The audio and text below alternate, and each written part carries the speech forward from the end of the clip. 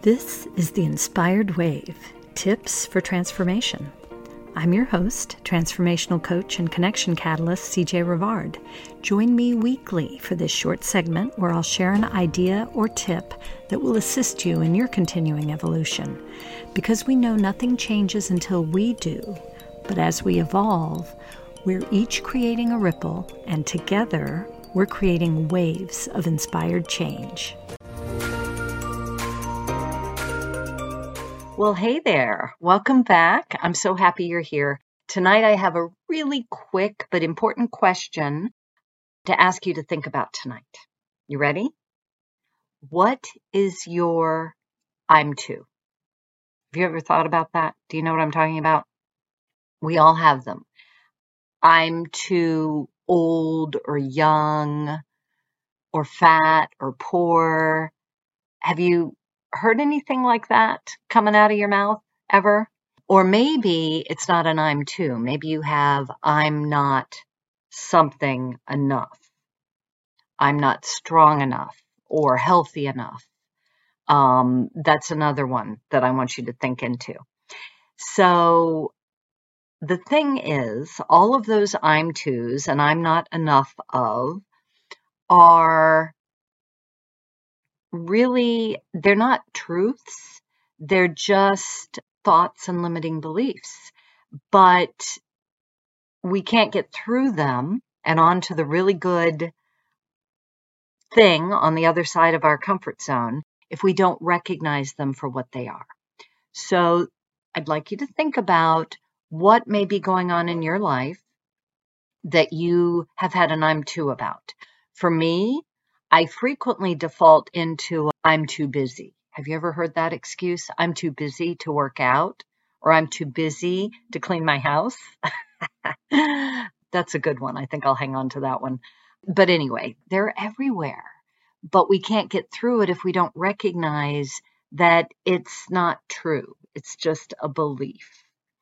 I'll give you a silly example that I recognized really just recently from my own life, and this happened years ago, so I don't mind sharing it because I'm over it. But years ago, when I was in my late 20s, I was starting to feel anxious and pressure about how I hadn't gotten married yet, and the biological clock's ticking, and everyone I knew my age had gotten married and whatnot. And it just seemed like as 30 came, I was getting too old. And I eventually got over that as I went into my 30s. But it popped back up when I eventually met my future husband, and we were getting married when I was 33. And I decided that I was too old to be a traditional bride with the traditional long white wedding gown, because that's for the young, beautiful, young brides. I was too old. I kid you not. 33, I was too old. And so what I did for myself was I got a pink mother of the bride dress and put myself in that. Now, I don't recall anyone, I mean, it was a nice dress. I don't think anyone thought I looked like the mother of the bride necessarily, but looking back, I kind of did. And I really can't believe I had that limiting belief. But it's all relative. You know, as I look back now, that wasn't old, but at the time I thought it was. And, you know, you could think you're really heavy and overweight, and then you gain another 20 pounds and you wish you were back there where you thought you were heavy. Actually, that's another one from my younger years. I thought I was really kind of heavy. I had quite the body image going on, and I look back and I'm thinking, I look pretty darn good. It's all relative. Anyway, so that might be a silly example that doesn't resonate, but I bet if you think into it, you'll think about some things maybe you've heard a friend share recently, or a colleague about being too something, and it's holding them back. So this is why I want you to identify those I'm to's in your life and ask yourself, what are you benefiting from hanging on to that belief? Because there's always something. And, would it be good to let go of it? So your homework, I love to give homework, and hopefully you appreciate this and it will benefit you.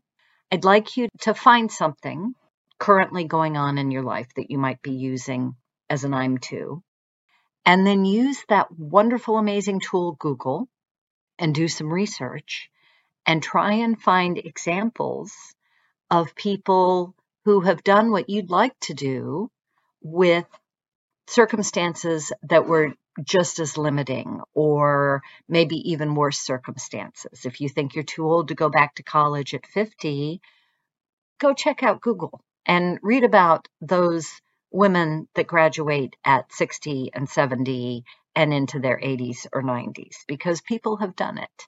You can find just about anything you want to find evidence for if you dig far enough on the internet. And the reason for that is just to prove to yourself that it can happen. So holding on to that belief is just holding you back.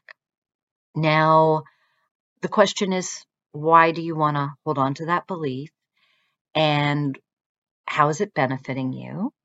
And my guess is it's keeping you in your comfort zone. That's my guess.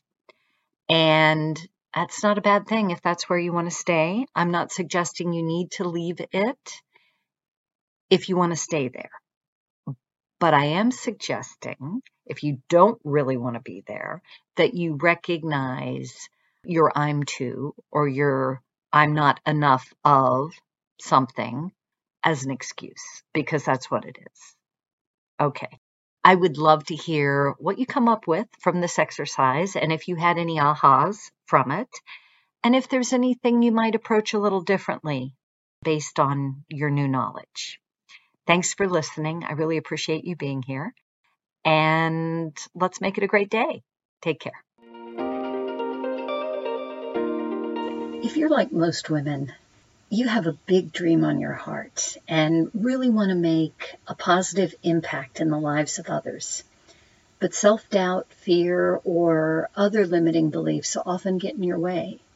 What many women don't realize is that the one thing that can catapult them forward is deepening their self-love and self-esteem. So I have a free ebook for you that's really going to help you in this area. It's called 30 Days to Deepen Self-Love, and you can download it at the link in our show notes. Enjoy.